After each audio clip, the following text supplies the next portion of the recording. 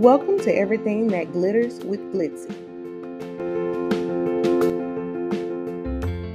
Take that real mic.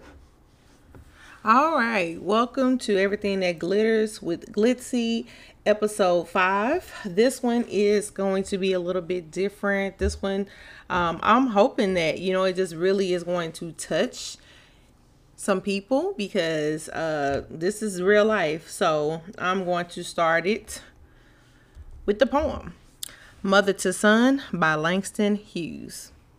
Well, son, I'll tell you, life for me ain't been no crystal stair. It's had tacks in it, and splinters, and boards torn up, and places with no carpet on the floor, bare. But all the time, I's been a climbing on, and reaching landings, and turning corners, and sometimes going in the dark, where there ain't been no light. So, boy, don't you turn back. Don't you sit down on the steps, 'cause you finds it's kinda hard. Don't you fall now, for I's gone still, honey.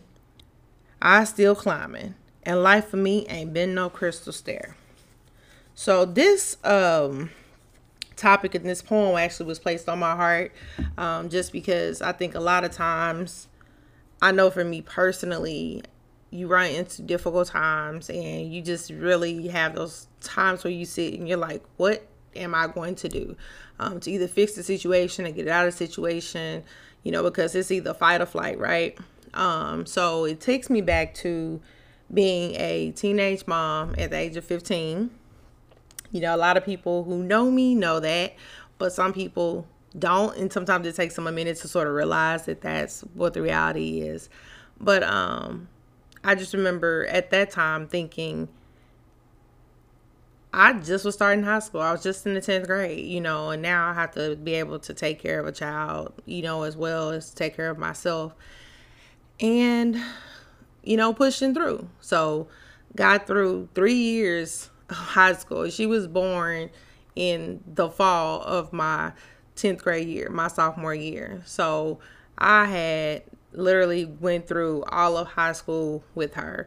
Then what do I do next? What do I do next? I always had aspirations of going on to college. Now, all of the hows and I couldn't really tell you, but I knew that that's what I needed to do next because I wanted to do better. I wanted to be better.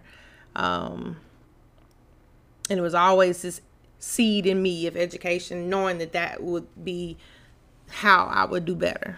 So here I am. Now I'm in college, and I would tell anyone that my undergraduate life, being the very, very broke, and very, very much battling through depression and just the whole thing, the whole time that I was an undergrad, that was like one of the hardest times in my life, wanting to give up. So wanting to give up, for me, I think it's sort of natural, to hit those, walls and just, I don't want to do this anymore. But the difference is choosing to continue forward. That's one of the reasons why I love that poem, because it never talks about life being easy. We all want it to be easy. We all want to get up and have a great day and, things just go your way. But the reality is it doesn't. The reality is that more times than not, we're trying to figure out, or we're trying to really dig deep and find that passion and find that why on why we need to continue to keep going. So as I was in college, every class I took, I was that person. I was that methodical person that had my course of study out. I knew if I took this class in the fall and this class in the spring, and man, if I broke it down and took this class in the summer and this class in the summer, I could make 4 years. I knew the plan. I had a plan. I was always that planner. I always have that short-term plan, that long-term plan, and I know what I need to do next. But as you guys know, college is about executing, So now I'm in college. I have that plan, but the reality that's in front of me every single day is, how do I continue to pay rent? How do I pay those bills? Because I was a teenage mother. I moved out of my parents' house at the age of 17 before my senior in high school. And so at that point, the reality was I have to work. I have to work in order to be able to afford an apartment. I have to work to be able to afford the utilities that goes along with an apartment. And also be able to afford to eat, gas to go in the car, and all those things. We all know, I mean, I'm, blessed that my father worked on cars, so I saved a lot of money during those times as far as oil changes, because he would take care of all those things for me. But the reality is that there's always some type of expense that you have to incur. And so just thinking back to all those things of needing to have things done, needing to buy books that I couldn't afford. Summertime was extremely hard because you normally only got just enough financial aid to pay your tuition. Never really any to pay for books. Books seemed to me like they only got more expensive. They never got cheaper. And so I pushed through. I found a way to make that extra money so that I could afford to buy my summer school books, or my parents would give me a book as a gift because my birthday is also in the summer. So, happy birthday to me, right? So pushing forward, graduating, all is well. If everybody listened to our last podcast, I talked about, along with my husband and my daughter, we talked about making a decision to go back to school. Well, this is one of those moments in my life that it sort of came up of why I probably needed to go back to school. So I graduated with my bachelor's degree in business management, as I told you guys before. I'm thinking life is great at this time. Like, now I'm finna get out. I'm finna make the big bucks. I know people at this time that have graduated. At this time, market was good. You didn't hear anything about, a recession or nothing. Like, everybody was pretty much doing good. Like I said, people were graduating. People had jobs.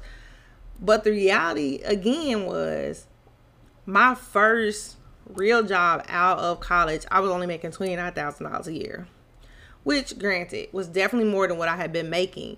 But as a manager in a restaurant, it wasn't a fast restaurant, but it was, sit down, dine in type of restaurant. For the amount of hours that you put in, $29,000 is not a lot of money. And so, again, you get into this rut of trying to take care of business. And one of the things that I did that I shouldn't have done, that, again, if I would tell my younger self, just because you might get that little increase, you might get that raise, don't immediately go out and buy a more expensive car, get a bigger apartment, because you're not understanding that you're spending money you don't have still. Again, neglecting the fact that you need a savings, not you have to have it. I would very wisely tell anyone I know that they need a savings account. But at the same time, when you're young, you don't even think that far ahead that I need to save because one day I may not have it.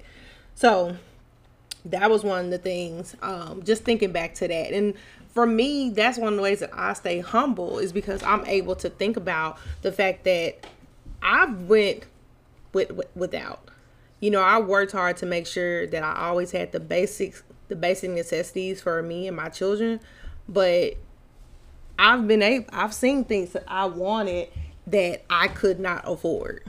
There was literally no way I was going to be able to go and get it and think that I was going to be able to get something to eat. It didn't happen. So, as I sit here now at 40 with my husband and my kids and think about the life we have now, I can take pride in the fact that I've come a long way, that I've worked hard.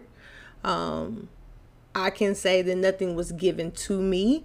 That's another thing that I do not like. When people see you now, they see us now and they're like, oh, y'all got it good. No. You do not have a clue of what trauma. I know that's the word, that's the buzzword that everybody want to use now, but people don't know the trauma that you have to endure. I think if I could have chosen to go to college and be a normal, my little air quotes, a normal college student, I would have done that.